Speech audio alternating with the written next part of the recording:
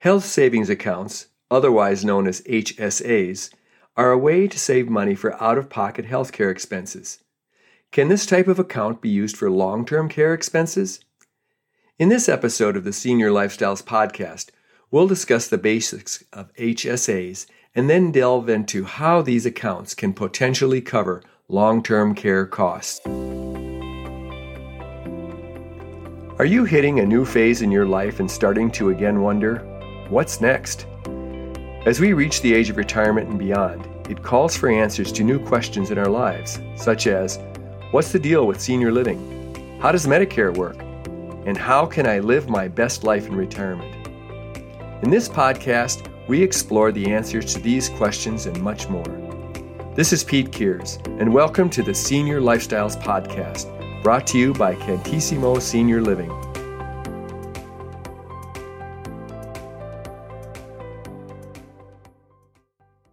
Health savings accounts, also known as HSAs, are often overlooked options for paying for long-term care costs.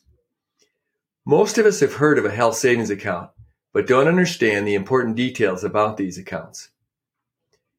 HSAs were intended to provide a way for Americans to save money for out-of-pocket healthcare expenses before meeting the deductible of a high-deductible health plan, also known as an HDHP. In fact, an individual or family must have such a plan to open an HSA. HSAs were primarily intended to soften the financial burden of healthcare expenses for high-deductible account holders of all age groups. However, an HSA can be particularly advantageous in paying for long-term care expenses at age 65 or over. First, let's define a high-deductible health plan. Deductibles for these types of plans are higher than typical plans, with the intent of containing runaway healthcare costs. The theory is that if consumers pay more out of pocket for their healthcare, they'll be motivated to spend less. In 2021, high-deductible plans that qualified under HSA rules had a minimum annual deductible of $1,400 for singles and $2,700 for families. Many consumers prefer HDHPs because they have cheaper monthly premiums. As a result, the popularity of such policy increased significantly, especially after the Affordable Care Act, Obamacare, became law. Yet the downside remains that consumers end up paying more out of pocket. So, to reduce the impact, HSAs were introduced as an attractive way to accumulate money for these expenses. Health savings accounts possess remarkable tax advantages.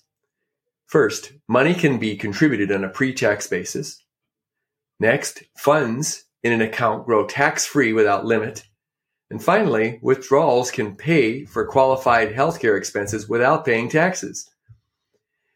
HSA withdrawals, also known as distributions, are intended to cover qualified medical expenses. Generally, these are the same expenses that can be deducted on an income tax return. However, healthcare expenses paid with HSA funds cannot be used as itemized deductions on a tax return or reimbursed via a flexible spending account. Other details about HSAs are: HSA account holders cannot make new contributions once enrolled in Medicare.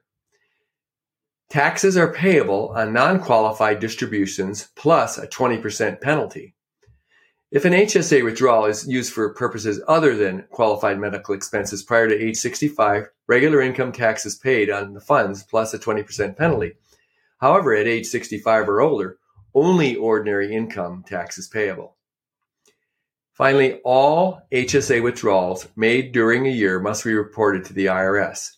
This would be on Form 8889 and filed with that year's tax return. Aside from typical healthcare costs, an HSA can also be used to pay for qualified long-term care expenses and for long-term care insurance premiums.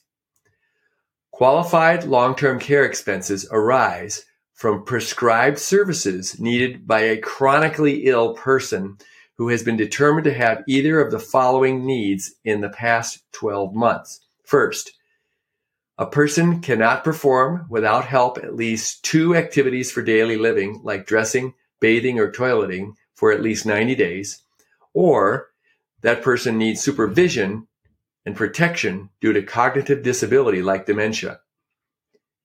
These needs could be handled by in-home care or in assisted living, memory care, or skilled nursing settings. For these situations, the IRS defines nursing services in a separate category of HSA eligible expenses. Nursing services are defined as those typically done by a qualified nurse or attendant. In the case of in-home services, if the nurse also provides help with housework or shopping, these costs are not covered. Only the nurse's fees for time delivering qualified health care can be paid tax-free from the HSA. This includes family members who provide the same services as nurse or attendant. HSA funds can also pay long-term health care insurance premiums with some requirements. When considering buying such a policy, make sure it meets HSA rules. Also, the amount that an HSA account can be used to pay for long-term care insurance premiums depends on the age, with the assumption that the older policyholders pay higher premiums. Overall, the older the person, the more money that can be used from the HSA. As I mentioned earlier, taxes are paid on an HSA withdrawal for non-qualified expenses, plus a 20% penalty fee for those under 65. At age 65, however, the 20% penalty does not apply, and the HSA acts like a regular IRA. The only difference is that there are no required minimum distributions. This provides the account holder with great flexibility as compared to an IRA. One strategy for maximizing the HSA for paying long-term care expenses requires careful planning and execution by doing the following. First, start contributing to the annual HSA maximum at the earliest possible age. This means the dollars grow over the long haul. Second, invest the HSA money in financial instruments focused on long-range growth. Third, through one's employment years, pay for out-of-pocket healthcare expenses without tapping the HSA. And fourth, only withdraw from the HSA to cover long-term care expenses when the time comes. This strategy is aimed at maximizing the amount of money available for long-term care expenses. However, it requires some discipline and sacrifice. Not everyone can afford needed cash outlays for healthcare expenses over the years. However, those who are able to do this can leverage the magic of compounding over an extended time, thereby yielding a significant amount of money for potential long-term care expenses. Another advantage of this strategy is that the HSA account holder can use the money for tax-free, non-healthcare related expenses. The key to this option is to scrupulously save all receipts for healthcare expenses over the years. Since there is no expiration limit on qualified healthcare costs that have not been otherwise deducted or reimbursed, these can be used to justify tax-free withdrawals from the HSA. The resulting cash can be used for any purpose. Health savings accounts can offer many features for consumers in general. These accounts can also have many additional advantages for those planning for potential long-term care costs. Thank you for listening.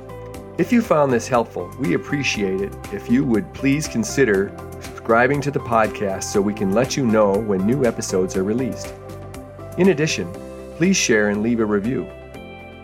To find more on this topic and others, including videos and ebooks, visit cantissimoseniorliving.com. This is Pete Kears with the Senior Lifestyles Podcast. Talk to you next time.